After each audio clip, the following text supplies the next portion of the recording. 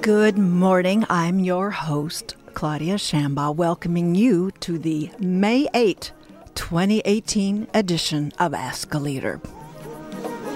We don't even have time to mark the 50th anniversary of the May 8 in Paris. I'm moving on to its primary day in several states. If anyone's streaming KUCI from West Virginia, Indiana, North Carolina, or Ohio, today's your turn to vote. Scientists are running in these races. And speaking of scientists, today on the second segment, Kendra Walters and Samantha Lay, PhD candidates at UCI's Department of Ecology and Evolutionary Biology, who along with a sizable brain trust of UCI academics, are arranging the Climate Solution Summit. They're going to cover this special forum to be convened all day on May 30th, that's the end of this month, at the Beckman Center.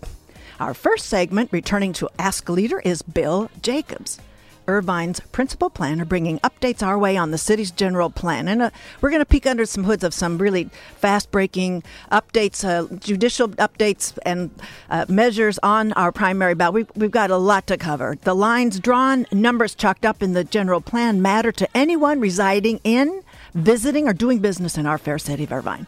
We'll be right back with Bill Jacobs after a station break.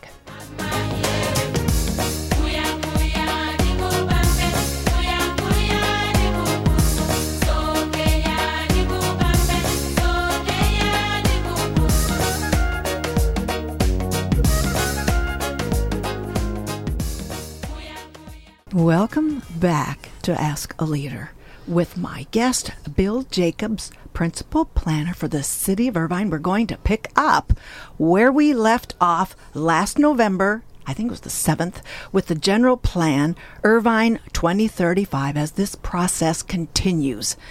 Bill Jacobs has 28 years of municipal planning experience, including the cities of Santa Barbara, Burbank, and Victorville.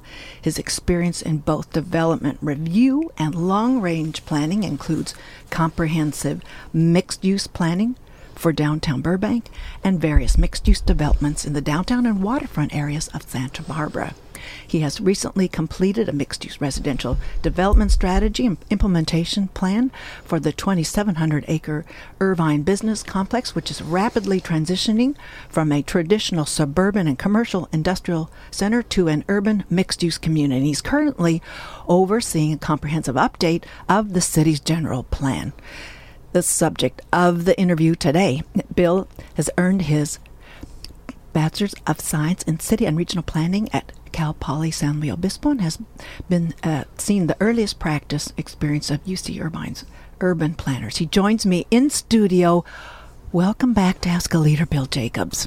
Thank you. It's a pleasure to be back. Well, it's now half a year later since you first appeared on the show.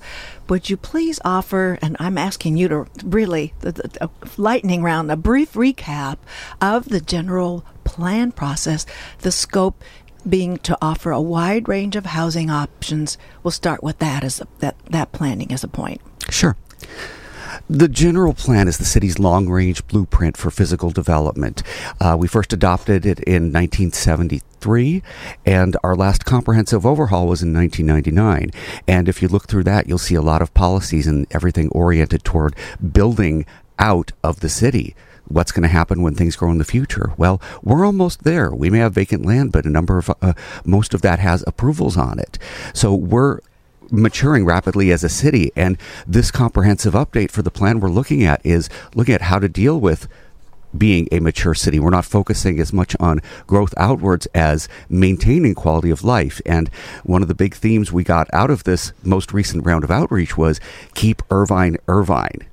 We did our first survey back in 2017, and it was a kind of a scan of the community in terms of demographics and ideally community values. And I talked about a little bit about those last time in November. Yes. When we started our second survey. And that drills down a little bit more into those values that the community came up with. And it sets the stage for how we develop a framework of our general plan. So with respect to the outreach, that's what I'm here to talk about today is what came out of some of that outreach and where that's going to take us. Okay. Well, what did come out of the outreach? And were you surprised at all? And I want to say it's important to take stock of the fact that there are so many public policy prerogatives opening up, developing from the nano-local to the regional to the state to the federal, international levels. There's so much for the general public to keep track. It was a feat for you to get any kind of public commentary to watch this general plan update.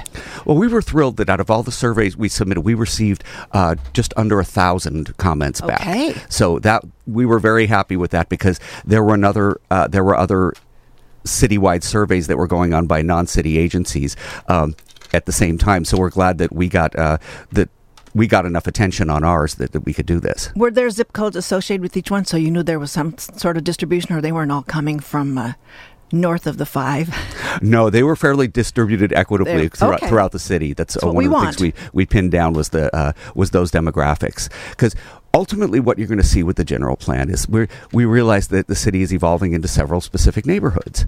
I mean, you have the core of the city where there's always been primarily residential. Then there's the IBC.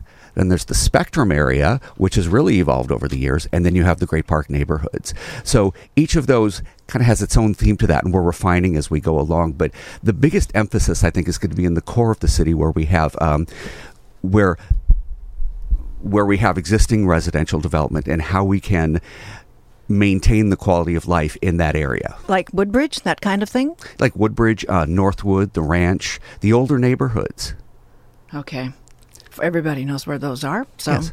north of the 405 all the way to, and north of the 5.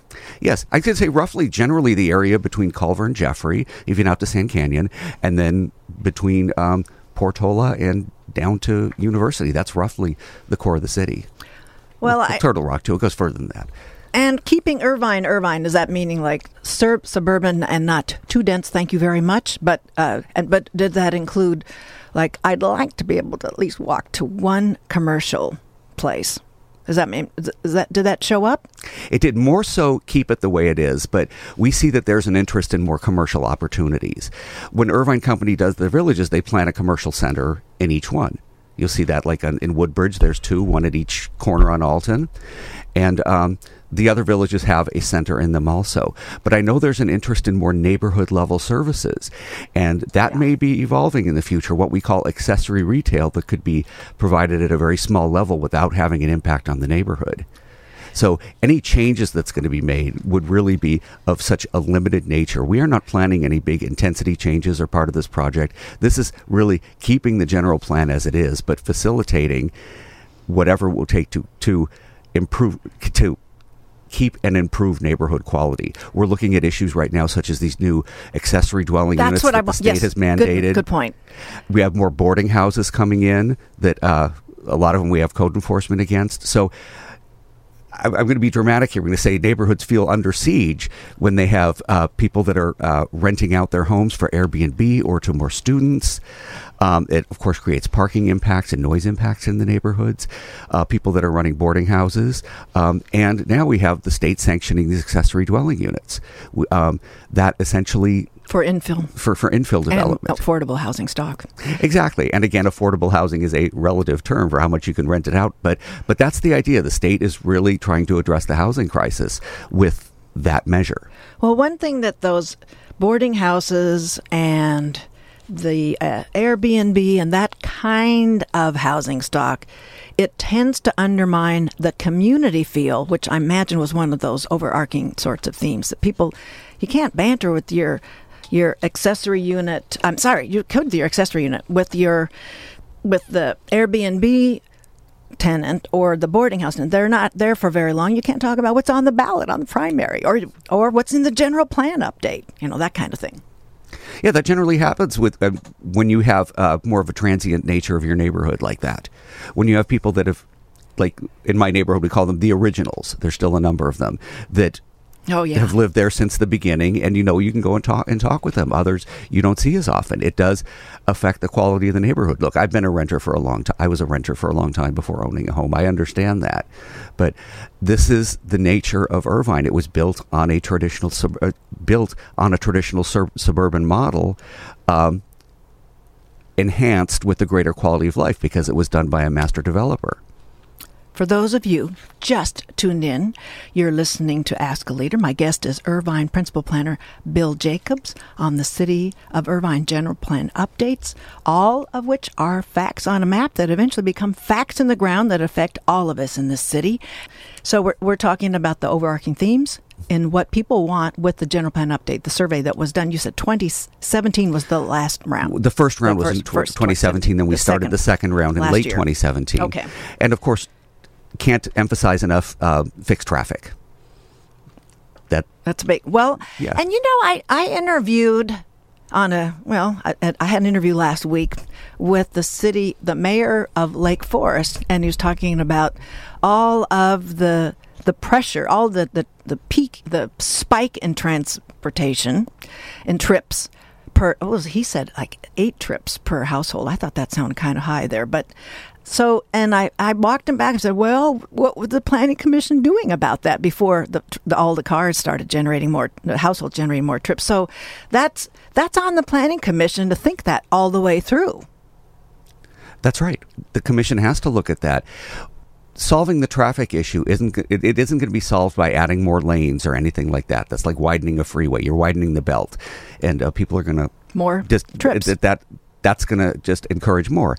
The idea that we're focusing on that goes back to 2016 when we did our citywide traffic management study is operational changes. We can make improvements at intersections in terms of traffic flow, signal timing, any number of use of technologies, which was strongly favored in our most recent survey, so we can improve operational flow. And that's where the changes in traffic management are going to be focused on. You won't see major improvements. You don't want Sand Canyon to be becoming an 8-lane road. It's already 6. It's designed for what it's designed to be. That moves from an arterial to a super arterial to a freeway. You add more than that. It can feel like that. Yes, it feel like that. Well, then, so since we spoke, we've had a ginormous county-wide discussion with where to offer a home to the homeless in Orange County, trending upward, more people needing affordable, not just affordable, just needing a shelter, period. And the judge that put the onus on the county and all the cities to come up with a share of some kind of emergency structures to relocate those that were in tent cities in Santa Ana and Anaheim to some kind of safe housing of some kind. So that was a whole new piece that hadn't been a part of the general plan consideration before.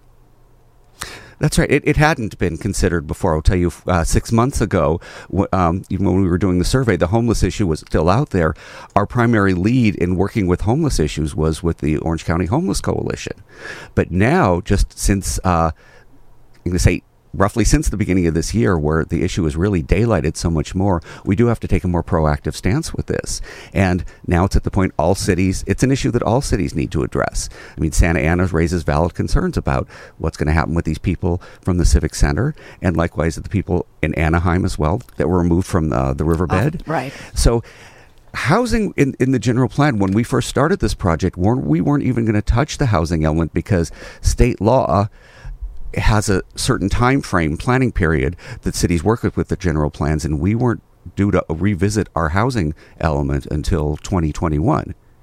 And with regard to when the state allocates new housing requirements to every city. So this general plan effort we're doing now is a keep Irvine, but then when 2021 comes along, we're going to have a large allocation of units from the state that every city gets this, and they have to show that their general plan can accommodate it. And that's what we see happening a few years in the future. We will see more, we will have to, by state law, find more places to put housing. And homeless accommodation is definitely going to play in that issue. It has to. It has to. I mean, even sooner than that, we have to address it now.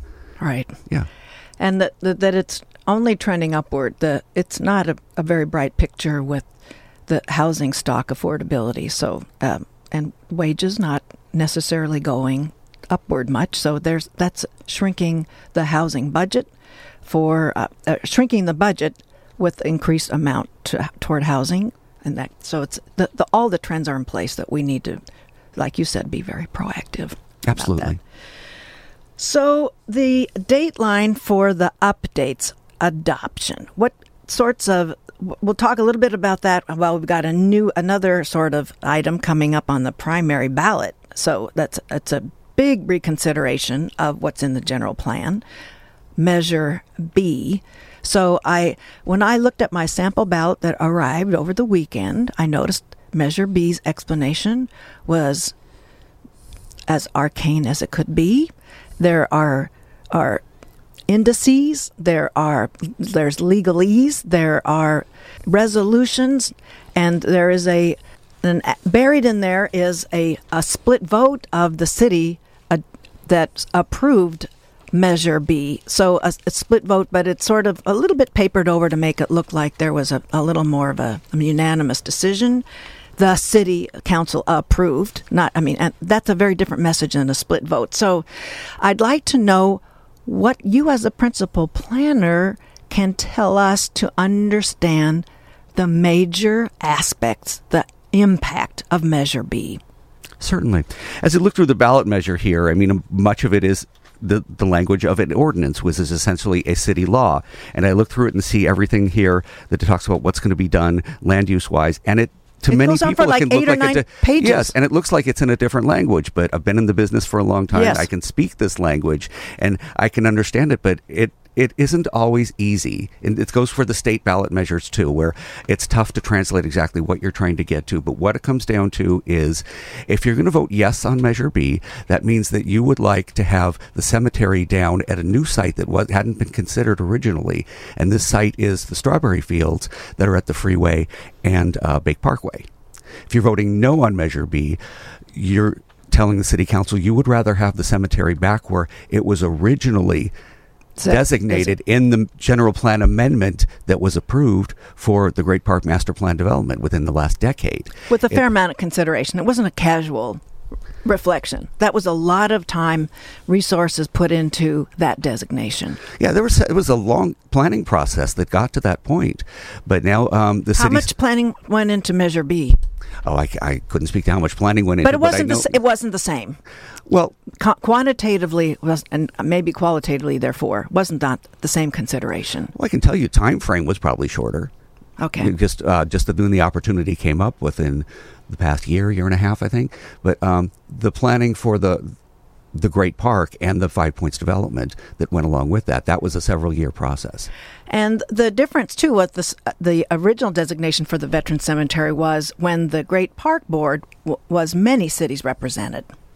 Correct? And this Measure B is only the consideration of the City of Irvine City Council. So there's like a whole, it's a lot smaller sort of a pipeline of contributions preparing Measure B versus the previous designation at the Great Park. Yeah, so I'm just acknowledging that the board was composed of different interests at the time of the original approval, and now it is strictly the city's decision to make. And the city decided to put that before the voters. So how much, back to the drawing board, would that create for you in the general plan update? Well, the general plan always has different hands in it. The update I'm working on is the larger citywide policy issues of keeping Irvine. So we have a whole team that works specifically on the Great Park. But that's overall numbers of dwelling units, right? No, you're right. It's still the 9,000 dwelling units that we're talking about. And it's a matter of where those are going to go. Would you rather have them where they originally were planned, or the city comes along and says, look, we think we have a better location, and we would like your opinion on that. If you say yes, we would move it. And traffic and environmental studies have been done that conclude that there's enough that can mitigate any impact from that development. So in many people's minds, it becomes a subjective decision of where do you want the cemetery to be. Okay. So we haven't talked about the energy element. Do you want to say a few words about that? Because we're doing such they on various various schools here on campus that are really working on some leading edge propositions with dialing the greenhouse gas emission footprint down, not just the carbon, but the whole greenhouse gas emission. So what kind of energy element responses have you been getting in the surveys A and B? Or 1 and 2, I should say, not to mix my numbers and letters. With respect to the energy element, we had not received too many comments on that particular issue. Not even from UCI? Well, I'd say we did receive some, and I believe they indicated they were students, where we do see more of those kind of comments being made. But I will tell you, most of the comments came from longer-term Irvine residents. They're focused more on keeping Irvine. And that's a dichotomy we see when we have our public meetings about these.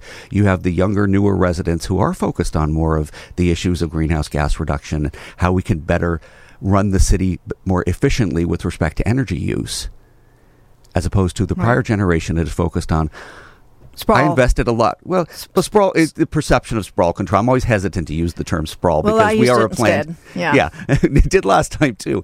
But because we are a planned community, it can be perceived as sprawl, but everything has been planned. But that plan does change, and that every time it changes, it goes through the public process and before the city council. But that is what we see. The older residents who feel their stake in the community is in how it was originally planned.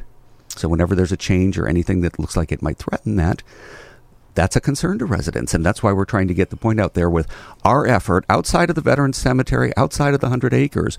We are looking to how we can keep neighborhoods high quality and what people look for and what they're doing in Irvine.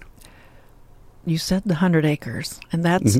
That's your in. And that is my in. Well, that was I believe it was a majority of the council approved in 2010 that 100-acre parcel to provide shelter for a homeless demographic. That's one of the uses that were allowed there. We have what's called institutional zoning for that property. And that can be any number of uses, any sort of government facility or warehousing, educational use, institutionally oriented uses. So, but shelter was specifically one of the uses in that list. You made that such a bureaucratic round there. That is so. Well, I mean, but I'm just saying it's one of the uses, and the county seized on that. And it's not only that, but it distinguishes Irvine from other cities that don't have anything approximating that. So that matters. Yes, and that's where it put some heat on, and special interest decided to mobilize and push back from that designation being the kind of a countywide sort of reception of that demographic. So, exactly. But it's not a demographic. These are people that need to be safe. It's a civilization that reflects on all of us. Oh, absolutely, and that's why we're saying this issue has so much come to the forefront now that we really have to address it. It becomes such a moral issue and a public health issue as well. I mean, as long as this is what happened with the residents living in the riverbed, where the conditions were horrible, and really can't have people living that way. So I think it's great that this issue is being daylighted as strongly as it is now. Exactly. Well, we managed actually to fly through a lot of heady topics in a really short time. I don't feel like we've really slow down in any one of them, and so I don't know if there's one piece to pick up. So is there, maybe you can just give us a primer on what we do. We've got the Measure B is 8 or 9 pages in our sample ballot. Is there a way that the public can sort of raise their constituent game and appreciate how can they blow through all of that text and understand what they do to reflect what they want done in public policy? Well, I'll tell you, when I look at measures, I will always look for objective sites that are clearly not advocated by a particular position, but something like the League of Women Voters sites, where I know you're going to get a more objective analysis and brief of the issue. And it'll a good summary of what the pros and the cons are much better than I think you get with in the sample ballot all the time. I mean, there you have the arguments. You do have a good summary, but I think when it's mixed in with everything else, it's hard to digest. I know a number of people, when they get the sample ballots, their stomach just drops because it's a lot to read. So I say there's websites out there that, again, I always focus on the League of Women Voters site. That's a very good objective reference. Well, and that's the first step. You're mentioning that because that is a very helpful. Anybody else? There's the Ballotpedia. I don't know if they're going to go down local enough on that, but actually, I think they'd have. So I haven't looked at it, but I saw that there was something about the local measures on there. Okay. Well, good. Well, Bill, you've got a standing invitation to return as things go. So let's wrap this up with what's the next deadline, and there's the website GPU Update 2035 at ci.irvine.ca.us. I'll surely put that in the summary. Or can I interrupt you? Say it's easier. There's also irvine2035.org. Okay, that's so for people to say anything more or follow when the next. So it'll go all the way back through the various commissions and then to the city council. Yeah, there's a bit. Can I take a minute to just Please briefly? do. Okay. We've done several years' worth of outreach now, and we have a pretty good idea of the message that the community has given us. And now we are presenting that information to the commissions and council in June. So we're going to send out an email blast and let people know when these meetings are so they can see how what's being presented. We'll post all the detailed survey results. Then when that's done, we're going to kind of fall back and take the direction we get from the commissions and the council and develop that into what's essentially a draft plan. And that'll probably be out by the beginning of next year. And with that will have much more detail about goals and policies and what essentially the city can use moving forward. And with that draft, and after it gets a rough buy-off, then we have what's defined as our project. We start our environmental review, and we get it ready to be adopted. And so you're looking at a process that'll take you through probably end of 2020. Oh. Well, and nothing will be happening during 2020. So, yeah, we've got nothing but the city of Irvine to be concerned about. So, but it behooves all of us to be participating, but we're getting spread pretty thin with so many public policy issues that are literally blowing up. And so we can count on professionals like you, Bill Jacobs, to make sure there's integrity in the oversight of what's going in the ground. And so, what's the latest you've ever had to stay for a city council or planning commission meeting? Just so people know how athletic it is to be a city planner. My latest was 3 a.m. 3 a.m. Okay, folks. So, man, there should be a pledge drive just to support people with their provisions. Get an Irvine tote bag for that. Yeah, exactly. Well, that's all the time we have. Thank you, Bill, for taking the time joining me in studio today on Ask a Leader. My pleasure. My guest was Bill Jacobs, Principal Planner in the City of Irvine General Plan Updates. We'll be right back after a station break with my guest Kendra Walters and Samantha Lay, PhD candidates at UCI's Department of Ecology and Evolutionary Biology, who are arranging the Climate Solutions Summit. They'll cover the special forum to be convened all day on May 30th at the Beckman Center. We'll be right back after a station break. Thank you for tuning.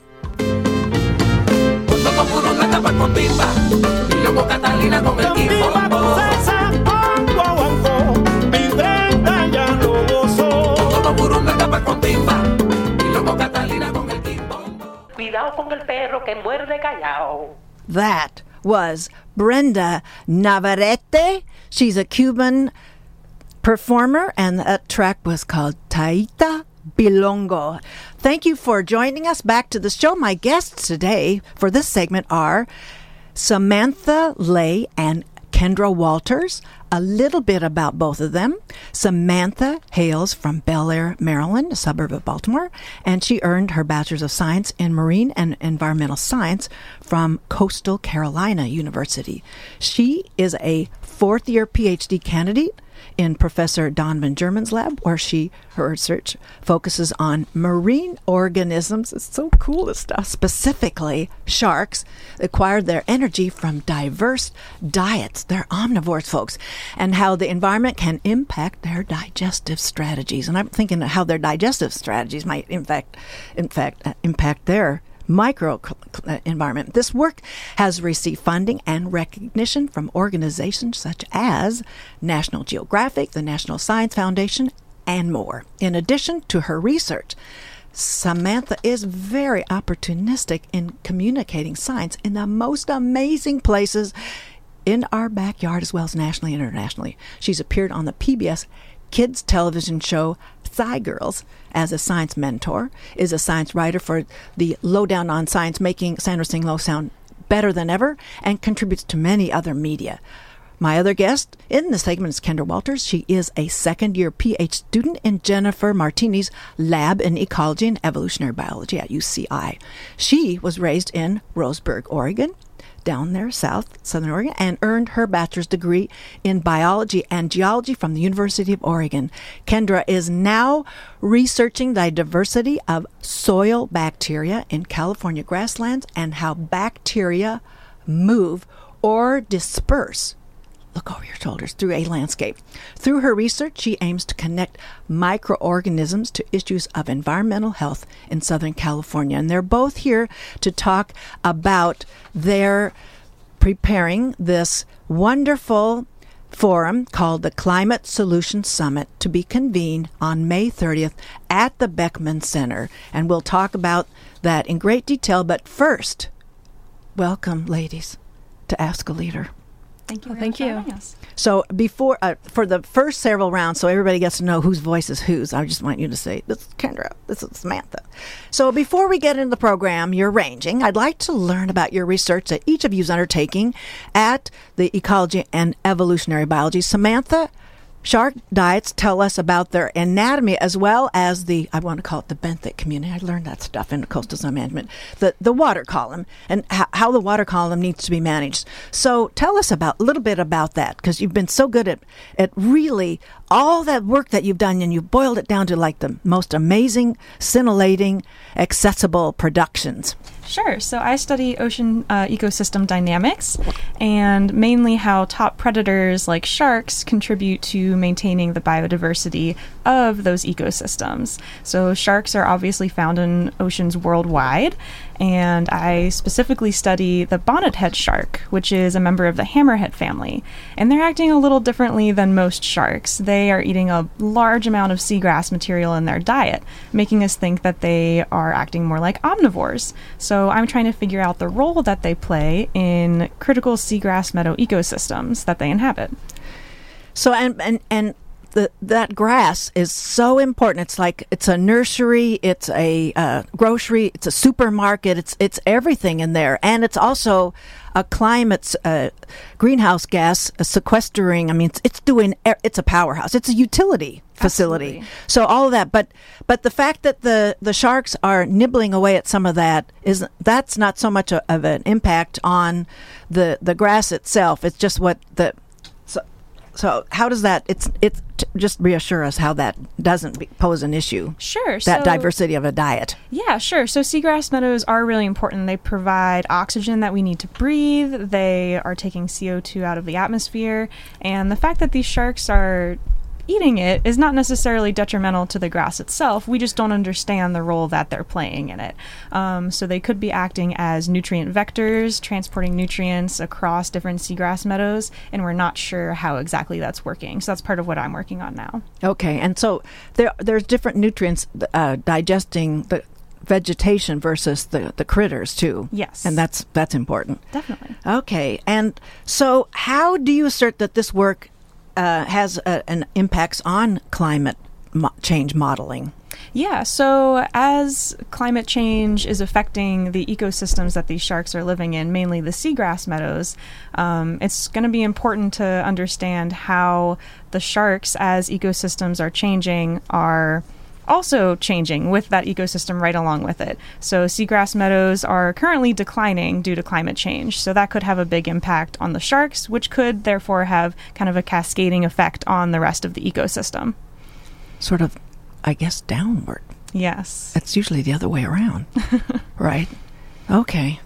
Well, that's the shortest stroke I know. That I couldn't get away with. I'm not getting away with that. I'm duly noting that's reducing all of. I mean, you're a 4-year student now, so you've been working on this a good deal of time, and you did a wonderful job of distilling for us. So, Kendra, tell us about how do bacteria and other organisms affect environmental health? What you're studying and how they affect that.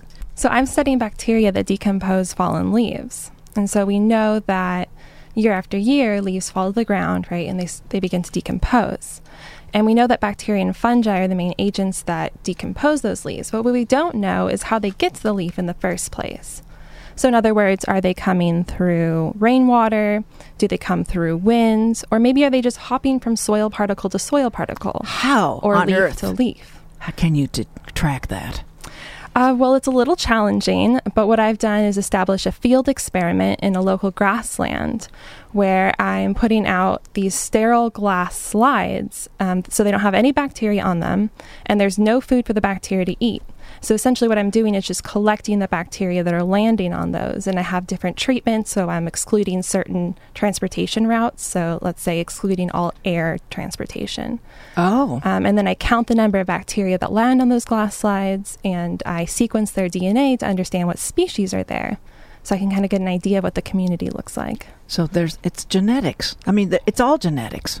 Yeah, genetics is how we characterize the bacterial community. Oh, it's phenomenal. Yeah. And what areas, where are your parcels? We're not going to go over there and raid them. No, but where are you setting these up? Yeah, well, we have a field site it's called Loma Ridge. It's at the base of the Cleveland National Forest in Santiago Mountain. It's a California grassland. Yeah. So that was a place that I think environmentalists say a lesser disturbed area for you to follow that up there.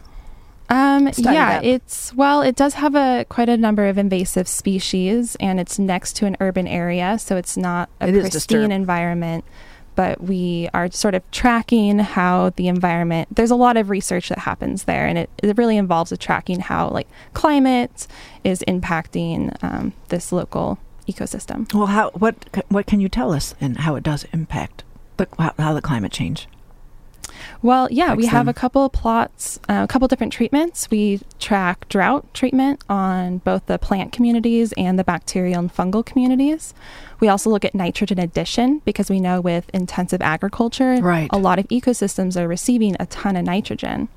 And we see that they are definitely selecting for different both plant species and also bacterial species. And those bacteria that we're looking at, they're decomposers, right? And so they're really key organisms for a healthy ecosystem because they recycle nutrients, making more nutrients available to let new plants grow that'll ultimately support plant and animal diversity. So when we see changes in the species of bacteria with these different treatments, so drought might change the species that are there, it's also changing what they're doing, which can impact the rest of the ecosystem. So that they're, I don't want to say they're evolving, but there's protective kinds of adaptations when there's less and less moisture. And so you can see that in a couple of generations of bacteria and when we're talking up to 4 or 5 year drought. Yeah, absolutely. Bacteria generations times are incredibly short, but one of the things we see is just a simple reduction in activity. Bacteria don't do a lot when there isn't not rain. Reproduce even.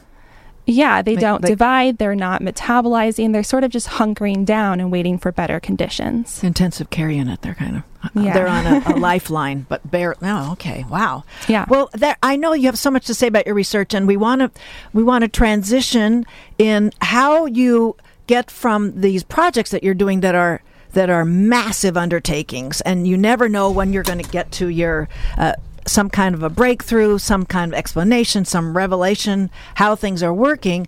So but you decided it's not enough. You want to get this message out there, give other researchers a chance to bring out their messages. So you've involved a list of quite the brain trust: Kev Abizagian, Steve Allison, Lee Bardwell, Celia Fiaula, I'm not sure, I met her, Valerie Olson, Jim Randerson, Kathleen Tressiter, to present a really ambitious program on May 30th. It's all day long. So starting with, we can talk about the UCI Newkirk Center for Science granted the seed money to Steve Allison and Valerie Olson. So tell us a little bit about how that was a jump on how to put this program together. It's so ambitious. Kind of the main goal of the Climate Summit is to not only involve the researchers here at UCI, but to get them to start partnering and communicating more effectively with members of the community. So not only are UCI researchers going to be involved, but we'll be inviting a lot of different stakeholders, policymakers, students, community leaders, pretty much any Southern Californian that's interested in some of the issues of the summit to come and talk together, collaborate, and try to identify the most pressing climate-related issues that we need to start tackling here. And in preparation, I mentioned I was going to bring up that I was at the California Republican Convention last weekend in San Diego, and I noticed barely any lip service given to climate change. And so I thought, why not you get out your sample ballots and see who's running for office, invite all of them. I'm thinking it's like there's a partisan skewing here, inviting those Republicans who think that climate change is not a policy that needs their attention to make vivid and that this from all of this amazing research that you're doing, and bring them in on this, because it's not working having a literate track and an illiterate track in our in the stakeholders. So I don't know if that's something you were contemplating, like dialing it up a bit, but it was not. It was very disconcerting to see how disengaged those Republicans congregating in San Diego were about climate. So we have been inviting pretty much everyone that we can think of, all local politicians, regardless of political party that they affiliate with. Because the issues that we're going to be talking about at the summit, our list of topics include oceans, water, energy, land management, things that affect all Californians. So these are things that we think that all political parties, everyone who lives in Southern California has an invested interest in. So we want to try to find solutions to problems affecting these different topics that work for everyone. Yeah, and one of our main goals is to help facilitate connections and to form new partnerships. And so we'd love it if people who maybe didn't normally have a chance to interact would get a chance to talk about issues that matter to both of them. So do you see your role, though? I mean, inviting is a step, but I know that from just arranging to have guests. Some guests aren't all that willing to be on a live microphone, and then they're running for office. Or sometimes colleagues of yours are a little concerned that they might make one little error and they don't want to be on a live mic either. But so I know it takes some doing to pull in these people and make sure they're participating. So are you invigorating your efforts to make sure there's a really broad partisan representation at the summit on May 30th at the Beckman Center? Absolutely, that's our goal. We are mainly having the summit be consisting of these breakout sessions. Okay. So yes, it's so big. Yeah, it's so ambitious. It'll be mostly discussion based. So the limelight won't be on any one person in particular, except for the two keynotes that we have, one at the beginning and one at the end of the day. You want to give us gives us the scoop on the keynotes. Sure. So the one in the morning will be Dr. James Randerson from here right at UCI. And then the one He's the fires guy, right? Yes. Okay. And wildfires. Yes. And then in the afternoon, we have Anaheim Councilwoman Chris Murray, who will be delivering the afternoon keynote. That's excellent. She's a veteran in municipal government, and she's open. She's very tapped into what applied innovations, what they're doing over there at the Cove and all that. So she's she has leadership in her, coursing through her system. So that's what it's all about. So for those of you who've just joined us, my guests are Samantha Lee and Kendra Walters, PhD candidates at UCI's Ecology and Evolutionary Biology, who, along with a huge brain trust at UCI academics, they're arranging the Climate Solutions Summit to be convened all day on May 30th at the Beckman Center. So the charter for the meeting, you've bitten off a big one. You're going to cover oceans, water, energy, land management, education, technology, health, economy, community, infrastructure. I was a little bit, when I registered, I thought, oh gosh, where do I only get to check off 2, so, but I'd like to know, you've already told us about your target audience. What is it that you want to make sure they take away, and what their follow through? I mean, in your wildest dreams, let's put it out there. Well, we have This is Kendra. Yes. We have a couple main goals for the summit. The main goal is to really facilitate these discussions among a wide diversity of people. So in doing so, we're hoping to identify socially meaningful research priorities, to identify important problems and solutions, and to improve public communications. And I think if we came out of the summit with more people talking and communicating, having a diverse, inclusive, and impactful set of partnerships, that's how we would view success. Okay. So are you getting... So who's keeping track of the respondents right now? Can you just check over the guest list and see who's coming in, or are they coming in? Or are you able to watch that? We do have a list of people who have already registered for the summit. I'm not sure exactly how many we have at this point. We're aiming for about 240 or so attendees. So we're hoping to reach that goal. And the deadline for registration, although I'm sure somebody came because they just missed the beat there, the registration deadline is May 21st, so that you can plan for all the things that you need to have there. Because I think you're probably throwing in a little bit of a lunch there, and where to put everybody. And there's some. Are there exhibits in the lobby area outside of the lecture hall? So at the end of the day, at the end of the summit, there will be a networking poster session. So people are going to be able to, students or members of the community can bring a poster detailing the type of work that they're working on related to these topics of the summit. And we're hoping that gives people another chance to communicate, to network, to really talk about the issues that are facing California right now and the solutions that people are trying to bring.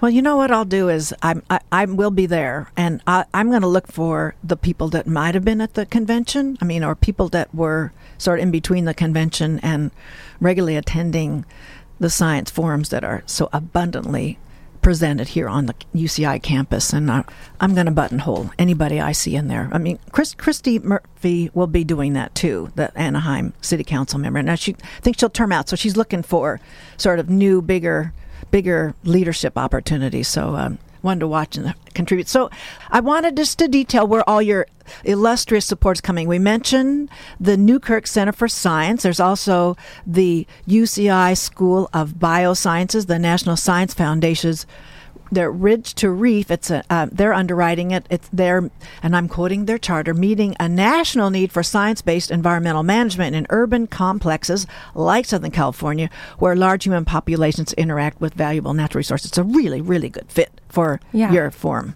Yeah, it is. So now the science policy group, are they figuring into this? And other schools, because I can see who's funding this and see where the academics are coming from that are presenting and all that. But what kind of student groups are coming? Yeah, so we've invited a lot of different groups on campus. The science policy group definitely being one of them. Also, Climatepedia will be in attendance. We've invited a lot of people, and I think we're still waiting to hear responses. But a lot of groups on campus like Global Partners for Sustainability or Engineers Without Borders, anyone who might have some interest in what we're talking about on May 30th. Well, excellent. I'm looking forward to that because it's a pretty good venue for this kind of a thing. There have been some comparable ones that it's worked out really well. So it's a marvel. Well, I'm afraid we've run out of time. Your enterprises, ladies, are staggering the mind. Thank you, Kendra and Samantha, for setting aside value time that you use for saving the planet for the show today. My guests were Kendra Walters and Samantha Lee, and they are PhD candidates at UCI's Ecology and Evolutionary Biology, who, along with a huge brain trust, as I said earlier, of UCI academics, are presenting the Climate Solutions Summit to be held on May 30th at the Beckman Center. The deadline is May 21st. All day long that this will be convened from 7:30 a.m. to 6 p.m. at the Beckman Center for the National Academy of Sciences. Thank you, ladies, for being on the show today. Thank you for having us. Well, that was a bit of a wrap. Next week, I'm going to have on the California 74th State Assembly seat Democratic candidate, Kati Petri-Norris, still reaching out to incumbent Representative Matthew Harper, as well as to Democratic candidate Brian Ta. In the interest of time, I'm not reaching out to the other California Assembly District candidates, as they've been interviewed in previous political seasons on Ask a Leader. My second guest will be 45th Congressional District Democratic candidate Brian Ford. One more plug for voters in West Virginia, Indiana, North Carolina, or Ohio. I want to make sure anybody who happens to be streaming from over there, who knows, you never know when you're on the web streaming, be sure to vote today and bring 5 friends with you to your polling place. Talk with you next week. Thank you, everyone, for listening.